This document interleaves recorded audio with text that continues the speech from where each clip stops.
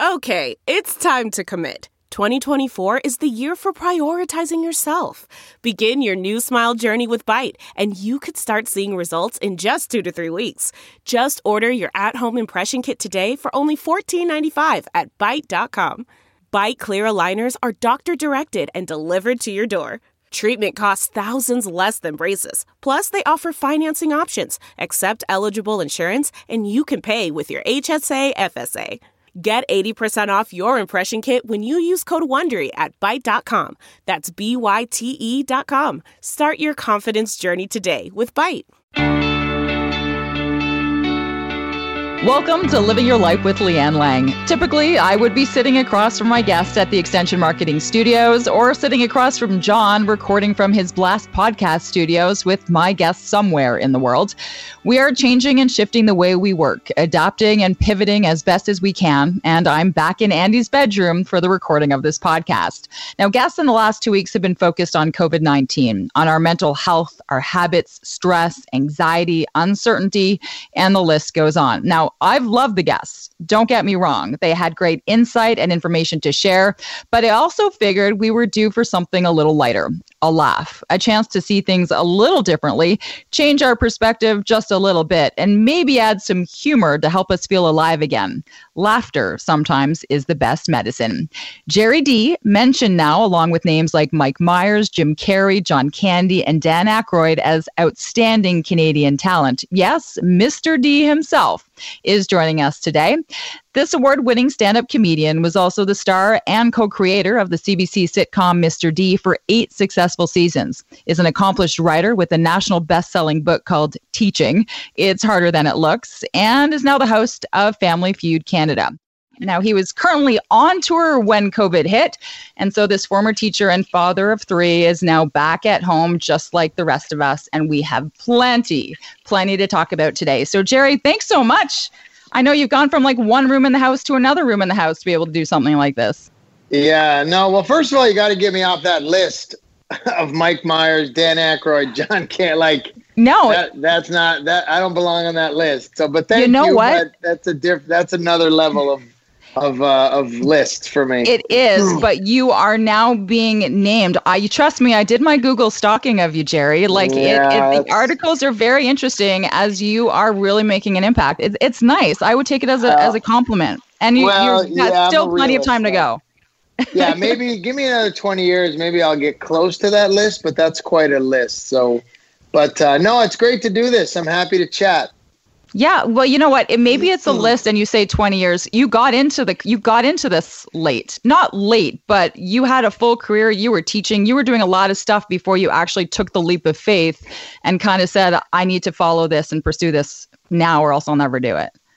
Yeah, pretty much. I mean, I think there's never really an age to start anything, but I know that 30 is not an age people recommend deciding you want to be a comedian. So I probably didn't have much more time before I, dug into it, because I don't know if I would have tried it if I waited another day, to be honest. But you did, and I think we're incredibly grateful for it. Yeah, I'm glad. I'm grateful too. I mean, it's something that I think it's a good message. You'll often hear people think of, they don't like their job. No, I liked my job, but they'll think of, oh man, I wish I was a guitar player or a singer or a dancer or an athlete or whatever. Or I'm such a good cook. I wish I pursued that. And they just keep thinking it's not attainable. So I'm an example that it is attainable. And I don't know, it's something I always encourage people to do. If you have an urge or a passion that you were afraid to do, I promise you, do it, because you'll be glad you did it. Even if it doesn't work out, you'll at least be glad. Because I was going to do stand-up once. I just wanted to do one night and then say I did it. And then it just snowballed. It went so badly, I think I wanted to do it again. It takes quite a personality to be able to get up on a stage and have the pressure to make people laugh. Like it takes balls. Yeah, I would agree with that. I almost left the room. I don't think there's something harder to do than walking onto a stage at a comedy club the very first night. I didn't realize later in life how many people struggle with public speaking. You know, I've met CEOs of companies, I've met politicians who have told me, man, I hate it. I'm like, I don't sleep the night before. And I'm like, really? Like you? And it's not something people enjoy. And I never was afraid of that part of it. But then to do it and they have to laugh every few seconds or whatever, that's a lot of pressure. So I don't think there's a lot of things harder to do. You know, but it's hard to explain what harder is. Like going into a fire as a firefighter to rescue a human is much harder. So, but hard as far as getting the courage to go up on stage, yeah, it was hard. I think you talk a lot about the courage, and I think I really wanted you as a guest just because I started to see some of the material that you were putting out on social. And by the way, I've emceed thousands of events, and I don't mind being on a stage talking with 1,000 people. But the worst thing for me is when the organizer says to me, "You know what? Just go up and be funny." Yeah. I'm like, yeah. You hire a comedian for that. You know, you've hired me to make sure your event goes smoothly and to get the guests up and down. Don't ask me to be funny. Like, I agree. And there's nothing worse than a person that thinks they're funny. Not that you're not. No, that I'm goes not up funny. And thinks they're funny at work, and they're like, oh, it's a whole different ball game. You know, it is. It's a different. And it took me a while I was always funny, but. And I believe funny is innate. I don't think you can just go, you know what, I'm going to try to learn to be funny. I mean, it's your whole life you've learned to be funny. So, but once I figured it out a bit, you know, it got easier, but it's never easy. It's always, you know, like, because you know it's funny if they laugh. So when there's silence, you're like, well, that wasn't funny. That didn't work. And I have been laughing. Yeah. I don't know if you can hear people laughing or enjoying or feeling uplifted by your posts, especially on Twitter, as we've been dealing with a very massive shift in our lifestyles over the last couple of weeks. I know you have this background. I mean, and we know that you were a teacher, and gosh, tons of your material comes from, you know, the life that you had as a teacher. But even watching your Twitter feeds with the kids at home, like, how are you coping? Like, how are you bringing this lightness to the situation? And feeling that there can be a sense of just making people smile and laugh based on the stuff you're doing. Well, you know, it's like you said at the top, laughter is the best medicine is a saying that a lot of people use. I don't know how true it is. I do know that I've received many comments or messages over the years of people that have struggled with many things and found, you know, laughter to help them through it. So that's always something I think is important. But I just, for me, this is, you know, you can go two ways with this, glass half full or glass half empty. And I've tried to go with the glass half full approach, that this is a time where, you know, my daughter's almost a teenager.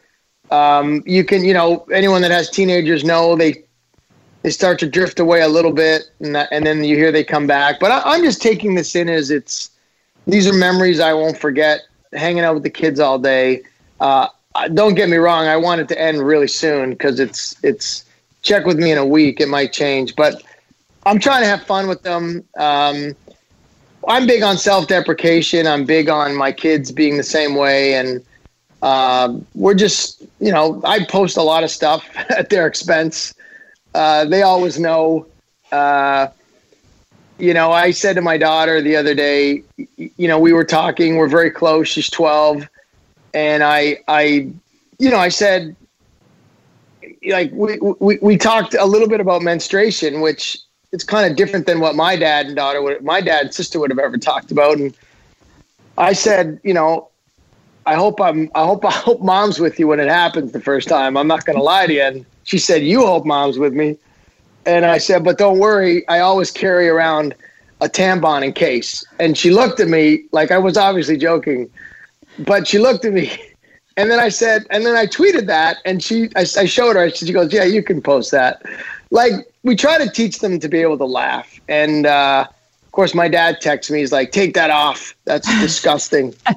I'm like, well, he's 87. I'm like, Dad, it's not disgusting. It's life. It's real. So, I think any dad of any teenage girls or young girls would probably appreciate that. They're dreading that day, that they're conversation. Dreading it, right? Yeah, they are. And I think if you can loosen it a little bit prior to it, because look, it happened to a friend of mine. So I was like, oh my God, like I feel more for her. Didn't think we were going to get into the menstrual cycle today, but I guess I drifted us into that. But no, my point is that I'm just trying to have fun myself here too. And a lot of my humor comes from what the kids do. Like today I posted just before this, a post on Twitter. My daughter's locked in her room doing online school. She's in grade 7. So they're she's got her door shut, which is typical of a teenager now. And yeah, you're about to tell me that there's room service at the door, aren't you? My wife brought up lunch for her. She said, I'm going to eat it upstairs because I'm online in class. And then she just opens the door, puts it on the floor, and shuts the door like it's a hotel.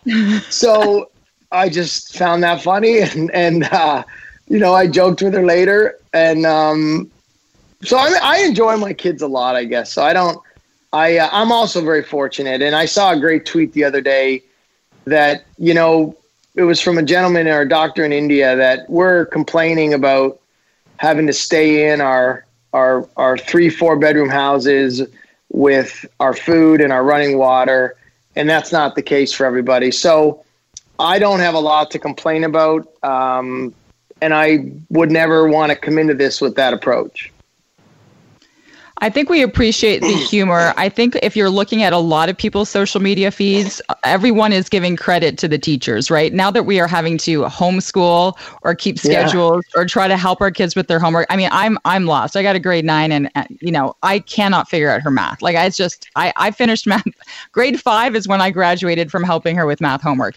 I think a lot of people are finding a new respect or an understanding of what it is. And I think this is something that you were probably very aware of, is the lives of teachers and what you deal with and the shit you deal with your kids. And I think some parents are realizing it's not the teacher that's the problem, it's their own kids that's the problem. Right? No, it is. Yeah. And it's and I'm always on board and on side with teachers because I did it for 10 years, which feels like, but it's very different to teach your kids, whether like my wife was a teacher and I was a teacher, but you say shut up more when you teach your kids. I hear that a lot. Shut up! Just listen and shut up. Like you can't say that in a classroom. But so that's fun to get to say shut up. But it's not easy. There's a fight every day. I just teach phys ed to them, and my wife handles all the academic subjects just to split it up equally. Yes, as you've been doing. And I've noticed there's been volleyball tournaments in your house. There's been golf simulator tournaments in the house. You taught phys ed, and I think you taught, was it history? I taught history and geography to start, and that's where the whole premise for Mr. D came, because I really didn't know what I was doing. I was a phys ed guy through and through, and then I finally taught phys ed. So, yeah, we've had some, when I first got any money in this business, and I didn't grow up with money, I bought a golf simulator. I got a deal on it from a guy, and I was such an avid golfer and knew before my kids were born I wanted them to take up golf. So it's like a bit of a luxury item that I probably bought before I bought a car. And we get a lot of use out of it. Thankfully, this is a great time to have a golf simulator. So with the golf, and then we go out on the street, we do this beep test, which they don't love. It's this running back and forth, a 20-meter shuttle run that schools do. And my kids love competition, and I do, and they love numbers and stats. So, and then we do the volleyball in the living room, so to speak. And but I don't always want to play volleyball. That's the problem. And my son is 7, and it's all he wants to do. So, I don't always enjoy that, but I do my best. Okay, but what I was going to mention, though, is that you actually don't let them win. I think we're very similar. We don't give them always the credit of letting them win or participation badges, or like we push them and they're going to have to earn it that they can actually beat us at things. And I feel like watching your stuff, you're very similar. Well, to be honest, my daughter now beats me at golf. I will try my hardest. She's gotten that good. And I didn't see that coming so quickly because I'm a good golfer. But she wouldn't beat me on a course, but she beats me on this video game simulation. My 10-year-old daughter and my son, she's 7. I'll mix it up. I'll let the games be close. but I'll sometimes, like, if I want to win, I can win, obviously, in these sports because I'm better, but I purposely try to win a lot of times to teach them, because my son can be like a complete idiot when he loses. So it's easier to just let him win because then he's happy, but I'm not teaching him anything. So, sometimes you got to lose. Life's more about losing. I tell my kids, I heard no. My kids are very fortunate. They didn't grow up like I did. They think this is real world. It's not. But I explain to them, I heard 1,000 no's and 10 yeses in my life in this business. And, those 10 yeses I was very lucky to hear. But the no's are mostly, life is no's. It's no's, it's failure, it's strikeouts, it's that. A good baseball player, the best baseball player in the world is a 30% success rate. So that, to me, that's life, right? So we can baby our kids. I don't love all the ribbons, and you came 55th. Here's a ribbon. Like, who cares? You came 55th. Like, we're never talking about that. No, but you're talking about how people can succeed. And I like this because we are, so many of us, getting so many no's. And you wrote this post, and you even sent a request out. Listen, to any kids out there, like, send me your questions. What do you need to know? What would you like to know from someone who's probably experienced more no's than most people? What was the message behind letting your life be a little bit more exposed, or having people ask you these questions just to be able to guide them? Like, you're sitting, as you mentioned, in your house, you're not on tour, you're not doing what you want to be doing, and taking the time to answer people's questions about the life that you led or how they got there. Well, I think it's a couple things. I was always raised by my parents. My father was a bus driver. My mom was a stay-at-home mom and worked in a dental office a little bit as an assistant. And, we were always taught about compassion and helping. And I always swore to myself, if I ever got to a level where, I was considered a celebrity when I started this, whatever that is. And there's a big difference between a Canadian celebrity and a celebrity. But I would give back. And I think it's important. And a lot of celebrities do this. And I've learned from other celebrities and athletes, you give back, especially to kids. So I always try to do something when it comes to me to help some kids. I realize when I'm out at my kids' sporting events that young kids are fans. They get excited to meet you sometimes. And it took me a while to understand that. Like, wow, why do you want to meet me? And then once you realize, okay, then I learned, okay, well, this will excite them. So yeah, it was fun. I FaceTimed a bunch of kids. I called some up-and-coming comics or actors, and I got called as many people as I could, and I probably still have some calls sitting in my message box that I just haven't got to. Can I ask you, like, what were some of the questions? Like, what were they trying to figure out? What were they asking? Some of the older kids would say, how do you know when? How do you know when when to give up, when to not give up? How do you, some of them were very blanket statements, like, how do you make it? How do you get an agent? How do I get more auditions? I want to be a dancer when I grow up. I'm 12. How do I do that? And I would, try to give as much information to them as I could. But most of it was just telling them not to let others deter you from doing it, because that's what I find most of society is. Most of society is a bit apathetic, a bit lazy, not a lot of ambition, and they just think stuff's going to happen. Or the type of person to tell people, whether it's a sibling or a parent or a friend, that, like, do you know how hard that is? You're not going to be a dancer. Like, I always try to tell them the opposite. Like, well, that's what everyone told me. And, there's only one person I've ever known. I always tell kids, there's only one person I've ever known to do this. And I tell them, well, be the one person. So if there's one person, that's what I clung to was, when I sat down and decided I want to be a comic, and people asked me at agents or clubs, like, what do you want to do with this? You're 30. I said, I want to be, and I use this term loosely. I said, I'd like to be like the next, like a Jim Carrey level. And realizing that was stupid to say at the time, but in my mind, that's how well I wanted to do. I wanted to do that well.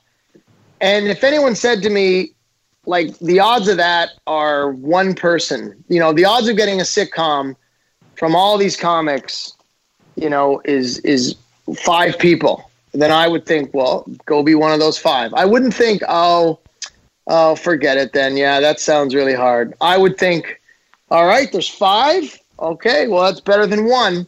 So it's kind of like, speaking of Jim Carrey, it's kind of like, so you're saying there's a chance. And I always looked at it that way. And I really believe if you set your mind to anything and you just say, I'm not giving up till I get this, you'll get pretty far. I don't know how far you'll get, but you'll get pretty far. But you got to be a good person. You got to be a smart business person. There's a whole bunch of, you know, and that all comes from my parents and my siblings and raising me as a normal human. Because they're not all normal in this business, and I always had that part. That part was first, you know, manners, trust, honest, you know, some business skills, thank you emails after I did an event, like little things that maybe people take for granted, but I never did because my mom and dad always preached the importance of appreciation. So I think I had that part well. I had the speaking skills, and then I just had to figure it all out. So I had a bit going into it. You know, if you're not funny at all, if you can't play the drums, but you're 20 and you say, I want to be a drummer in a band like Rush, I'm like, well, now we're just getting stupid, right? Like there's got to be a bit of something pulling you into it. That's just my opinion. Okay, so where are you in your teaching that you've got shit happening in the classroom and you're like, can you hold on a second? And then you're going back to your desk to write like are you writing like little notes to yourself? Oh. Like, did you ever see the future of where that was going to take you with the Mr. D? No, what happened was I just taught myself the way I was. And I was teaching, 5 years into my teaching, I was teaching an OAC class at the time, which would be grade 12, I guess. No, it would be grade 13, Jerry. OAC. Yeah, well, now it would be grade 13, but for the kids that, you know, anyone now, you're grade 12, your last year of high school. I was teaching a kinesiology course, and I just entertained the kids, not on purpose, not like coming in with bits or jokes. It's just who I was, which is why I probably got into stand-up. And I just remember one kid, his name's Peter Tanev, and he's a teacher now, and we joke about this. He's like, hey, sir, you ever thought of stand-up? And I had thought of doing stand-up in 1992. Now, this was 1999 when he said it. But in 1992... I was at St. FX University. I was working for Molson's in the summer, and I'd written down all these bits on paper with the thought maybe I'd be a comedian, because I was starting to get told I was really funny by people, and I you know when you're kind of funny. And then I went into a Canadian Tire, I bought a dictaphone, and I taped all the bits into it, and then I never touched it for 7 years. So that's how long it took, you know. Like and then I finally started waitering. I was working at the Keg, and I was waitering with a guy, and he was doing amateur nights. And he really is the one that motivated me and pushed me to do it, because I had someone on me to do it. So I owe him a lot of thanks. We ended up falling out because it got really awkward for him when I was, you know, this is a problem with stand-up. I was starting to get more stage time, and I don't know if it bothered him, or maybe I didn't handle it well. I have no idea, but he was the guy really that put it over the edge. So when I got up, and that support, as much as I don't talk to him, I still appreciate what he did, because without him nudging me, I would never have done it. And so I would just go teach, and then I'd go home. And then once I started stand up, I'm like, well, all I know is teaching. I'm not married. I don't have kids. So I just talked about teaching, and everybody's had a teacher, so everybody could connect. And then I became this comic that was known as this teacher comic. And then I would start to slowly, but I'd never stop the class and go, hold on. Now, when I'd go home, if something funny happened, you know, like, for example, one of my first bits was these kids would ask me questions in history, and I had no idea what the questions meant. I didn't even know what they meant, not let alone what they were. Let alone the answer. Yeah. So then I would go home and I would look it up, and then I would come in. But I started talking about that on stage, and then it turned into bits. So I would go home. When I would do stand-up, I would start to think back to more of the school stuff. And then I got married and had kids, and then my act drifted into that. I still love I still love the marking bits. Because, you look at it from a teacher's perspective, but as a kid, gosh, you couldn't wait to see what the teacher thought about your assignment and your writing and you're just like, hell no, I'm not looking at that. And little do they know we're passing them around to our buddies at a party drunk to get them marked. Yeah, I mean, that's an exaggeration, but I think that's what made the show work too, was that teachers thought about a lot of the things I did on the show. And a lot of the things I did on Mr. D, I didn't do in real life, but you think about it, or you kind of did a version of it. And, there's a by the book teacher and there's a not by the book teacher. And I certainly was the latter of the two. Right. And, but a good teacher. I think I was a good teacher. I was very disciplined. As much as you think I would be joking and wearing clown hats all day, I was actually pretty strict. A lot of kids did not like me. And that's a good thing, I think, as a teacher, because if they all like you or they all hate you, I don't think you're doing a good job. I'm sure a lot of them, if you thought that, though, kind of would watch one of the shows over the 8 seasons and go, yeah, that's exactly the guy. Yeah. And I'm going to say your character is very the character that you created was very un-Canadian. And I'm looking at so much of what's happening around the world right now, right? And we're very, people assume like we're very polite and we kind of do the proper things and we say the right things. I got to say that character was very kind of un-Canadian like. Does that make any sense? Yeah, I think that's a stereotype of Canadians. Like I know, trust me, I give you a lot of assholes that I've met. But it's I don't know, it was a character that it was just a know-it-all character that, I actually thought of this character probably in 2004. I was doing these bits on the score that very few of them aired. And then I ended up doing another thing on the score, but very few of these bits aired. But it was this overconfident sports guy. And that's really all the character was. It was, and then The Office came out and I loved that show. And I'm sure a lot of Steve Carell rubbed off on me because I was such a fan. But I already kind of had that concept from earlier. And then, it was just, and then a lot of it was me in real life, just kind of in an exaggerated form of just saying the wrong thing, but never really, I guess the big premise of the show was when I started teaching, I thought kids are going to love me. I am so cool to them. I am going to be like that teacher that kids are all begging to have. They're going to write yearbook comments about me. I'm going to MC their weddings. That's how I thought. And then the very first year, I gave the kids a blank sheet of paper. I said, don't write your name on this, but I want you to assess the year because it's very important for me to see what you thought of the year and for me to grow as a teacher. And oh my God, was I wrong? The comments I got were terrible, like a lot of terrible comments. So it was a wake-up call. So that's kind of where the idea came from. Like, you think you're loved as a teacher and you're not. And then one kid, I remember I was trying to match his writing to an earlier assignment because I was trying to figure out who said it because I told them not to put their name on it. And anyway, so that's when I realized, that was a character. I was a character in real life. You've created a lot of different characters. There's been a lot of things that have happened and the growth that you've had. When people are sitting home right now, and I think they're listening to you or we're very much living in a fear-based time, a lot of uncertainty, a lot of discomfort. How much of it is discomfort of taking yourself out of your comfort zone? So there's people right now whose jobs, they might not have the same job that they're going back to, but they've always had this dream. They've always had this passion. What do you say, or what's your outlook on this is the time right now to actually put some of those things into use? Yeah, it is. It is, but that's where the motivation comes from. And not everybody is motivated. And I was always very motivated. And it's just not everybody's cup of tea. I mean, it's about being motivated. And it is a great time if you have had those ideas in your mind. It's tough to not have money. It's a very different world, which I lived most of my life without money.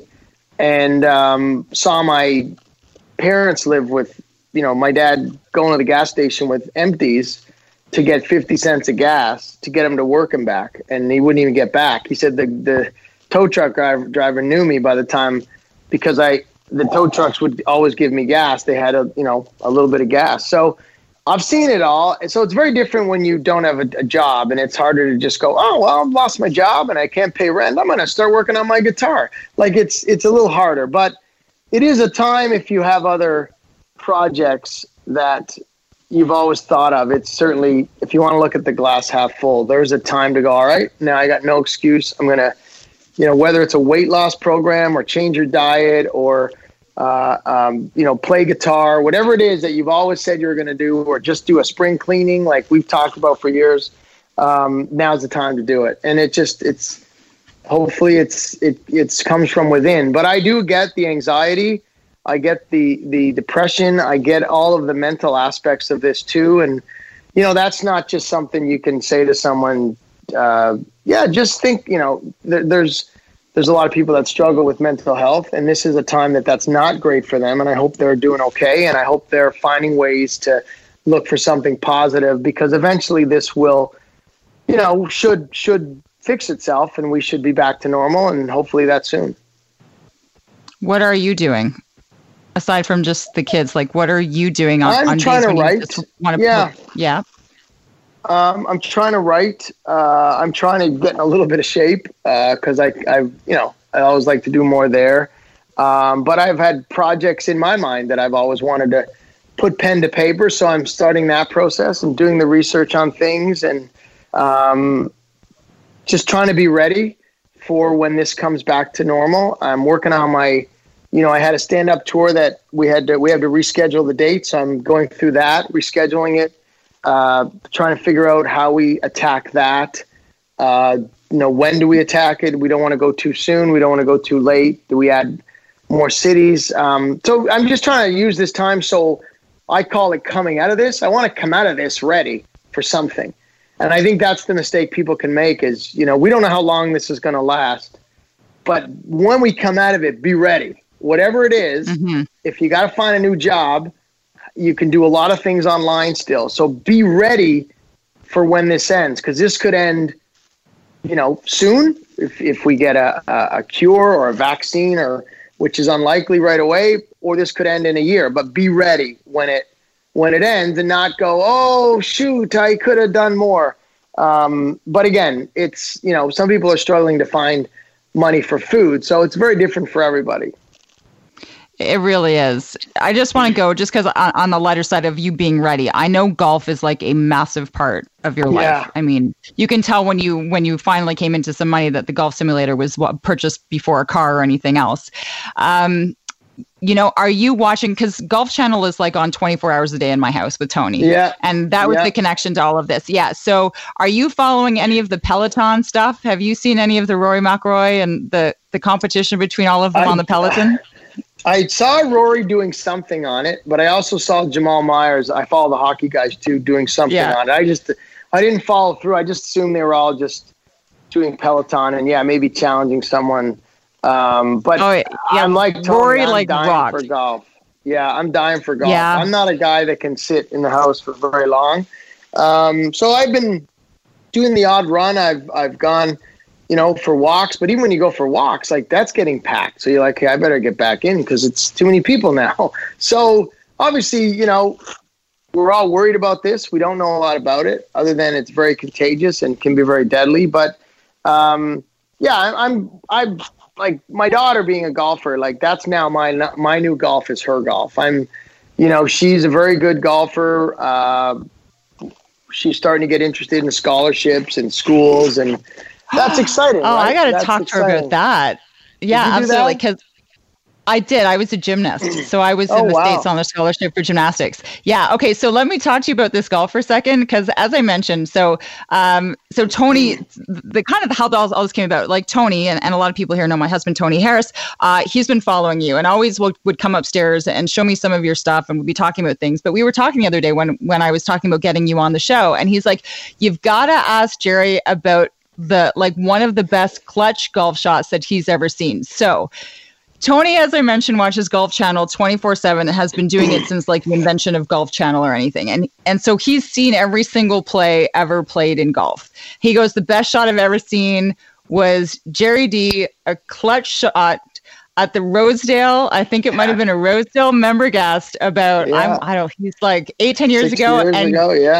Was it about that? And here you are, like you were playing, was it with Pete? I think so. I got invited to Rosedale, which is a private club. A lot of these private clubs have a member guest, and I got invited as a guest by a guy named Pete McCarthy, who is a bit of a amateur legend around here. You know, really, really good. I've played with him in tournaments where he's won the whole tournament. Like, he's phenomenal. And I'm a decent golfer, but this guy's another level. So he invites me to this tournament. It's 2 days. And I don't know if I contribute one shot in 2 days. Like, why would I? It's him or me. So he's just so much better. And I didn't realize, I haven't met Tony. I've only chatted with him and admired his work, but I've never met him. Didn't know he was there till now. And unless he's mentioned it, but no. We get to this playoff, and everyone. You're downplaying this, right? Like this. No, I'm not. Like this is these playoffs. Like you have to tell like people to get to this so playoff. Everybody lines up on the 18th green. There's a couple hundred guys, and they're, so you pick one person to hit the approach shot, and of course, we pick Pete because I've done nothing in 2 days. He's just too good, and Pete gets up and he hits it close. And then there's 8 groups, I think, and then they eliminate, I forget, but they eliminate 4. So then the next 4 go, and I go, you hit again. Like, you just keep hitting.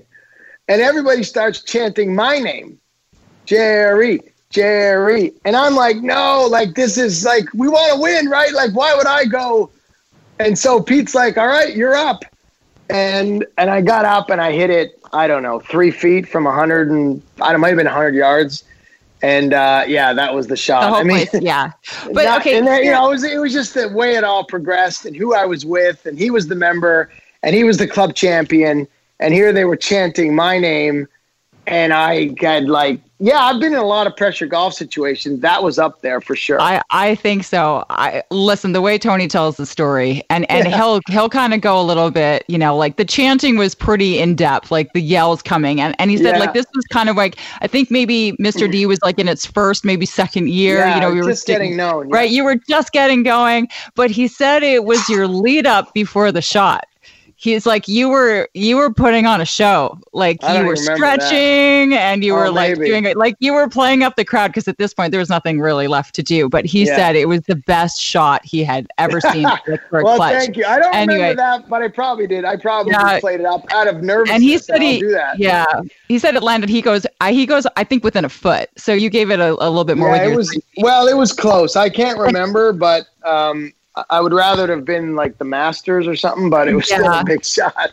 But with that, like as a parent now, when you're watching your kids play sports, like how do you feel? Like, are you nervous? Like, is it? Yeah, it's worse. And because I think you are competitive, right? Like you're coming from I haven't taught them that just a participation badge is good enough, right? Like, so how are you on the side? Yeah, I'm not good. It's I've gotten better, but I like, look, you're a high level athlete yourself, it sounds like, and you've got to be competitive with competition. There's frustration, there's anger, there's I see a lot of kids either like cry in golf, or I see a lot of kids, and I'm sure you saw this, any individual sport, or I see kids with a temper, and I realize you got to have something to release it. The missed putt, falling off the beam, whatever it is, you got to release it some way.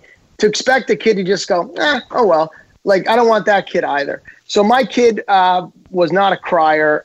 She's a bit of both, but more just that grit her teeth and upset and angry, and I like that, right? So, but watching it is tough because you have to remember that they're trying their best. And in an individual sport, as you would know, it's just them. There's no teammate to go up and go, hey, good try. So it's got to be you doing that.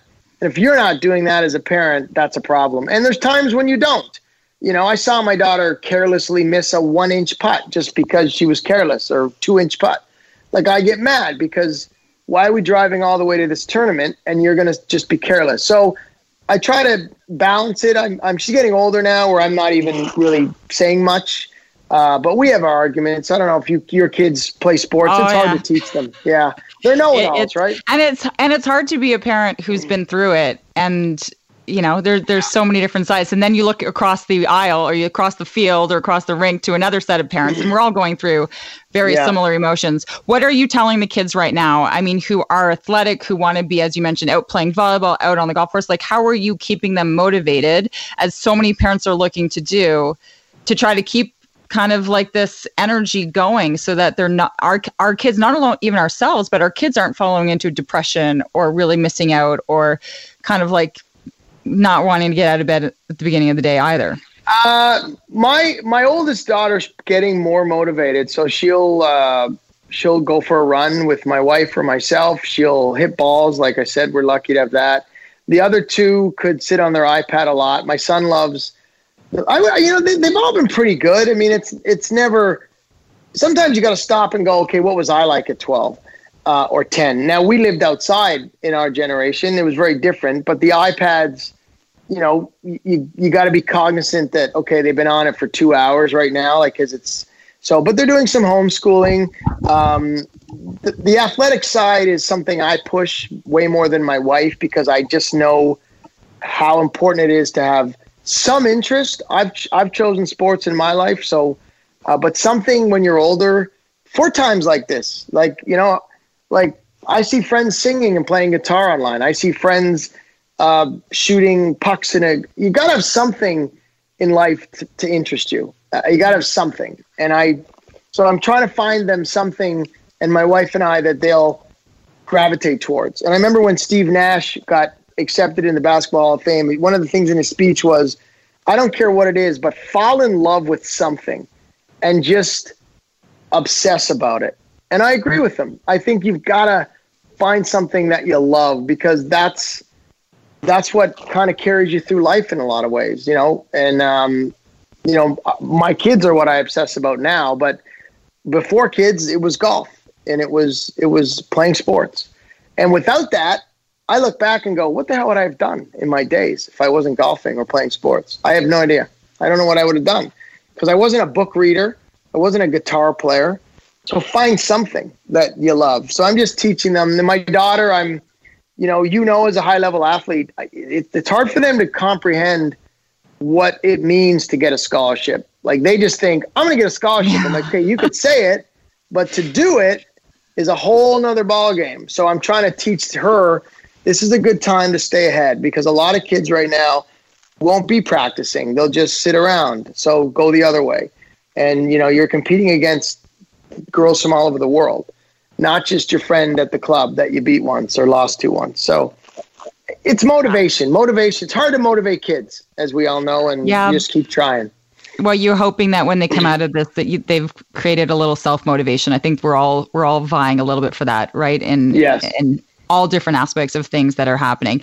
All right, because I know we're at time, so I just have one last question. Like, once we're not looking at the horrific side of what this quarantine is going to be like, do you see at the end of this some material coming out of it as to what this world, what people, what families, relationships, marriages?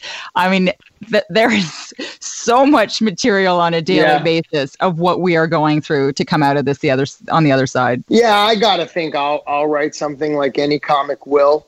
You just got to try to write something creative, because it'll be a generic theme, I think, that you want to avoid as a comic. But my wife and I get along very well. We have done well through this. It's still early, but I couldn't imagine being in a marriage that you're not happy and then you're stuck in a house. That would be tough. But marriage is tough, as we know anyway. So I think a lot of the jokes that'll come out of it will be, there'll be a time and a place for it. I haven't thought much about it because, I'm home a lot anyway right now.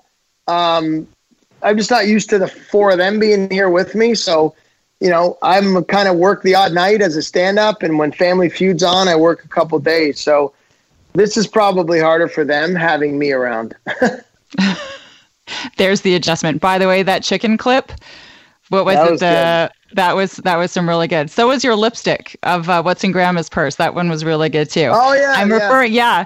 And I'm referring to these because honestly, you check out your social media feeds. You've got some great content that's on there. I think for anyone that's looking to be inspired or just see how we're coping and how people are playing volleyball in their hallway or doing things to keep their kids active and spend the time together, it's been great to see. And I am looking forward to seeing, especially to now once this tour comes up and gets going again. I think Tony and I would love to be in the audience and kind of see it in person for sure. For sure. So where can people find you? Like where, once things get back up and rolling, like where can they go? Yeah, pretty much if you go to jerryd.com, all my tours, for those that we are rescheduling, the people that have tickets, that'll be listed soon enough when this dies down. And then I'll add some new dates. Hopefully Family Feud is back. That's been a lot of fun. And, I'm just going to keep plugging away at everything. But thank you so much for having me. Yeah. Okay. Would you put your own family on Family Feud? No. No, because that's just a chance for them to say stuff about me. Why do we want that? Well, I think people would probably love that one. That. Jerry, thank you. Thank you, guys. Thank you so much for the time. Thank you. Stay safe, stay healthy. I will for sure. And I'll have that information where people can check it out and be able to find more details on where you can find Jerry D live and all of his future projects. Have a great day, everyone. Thanks so much for listening to another episode of Living Your Life with Leanne Lang.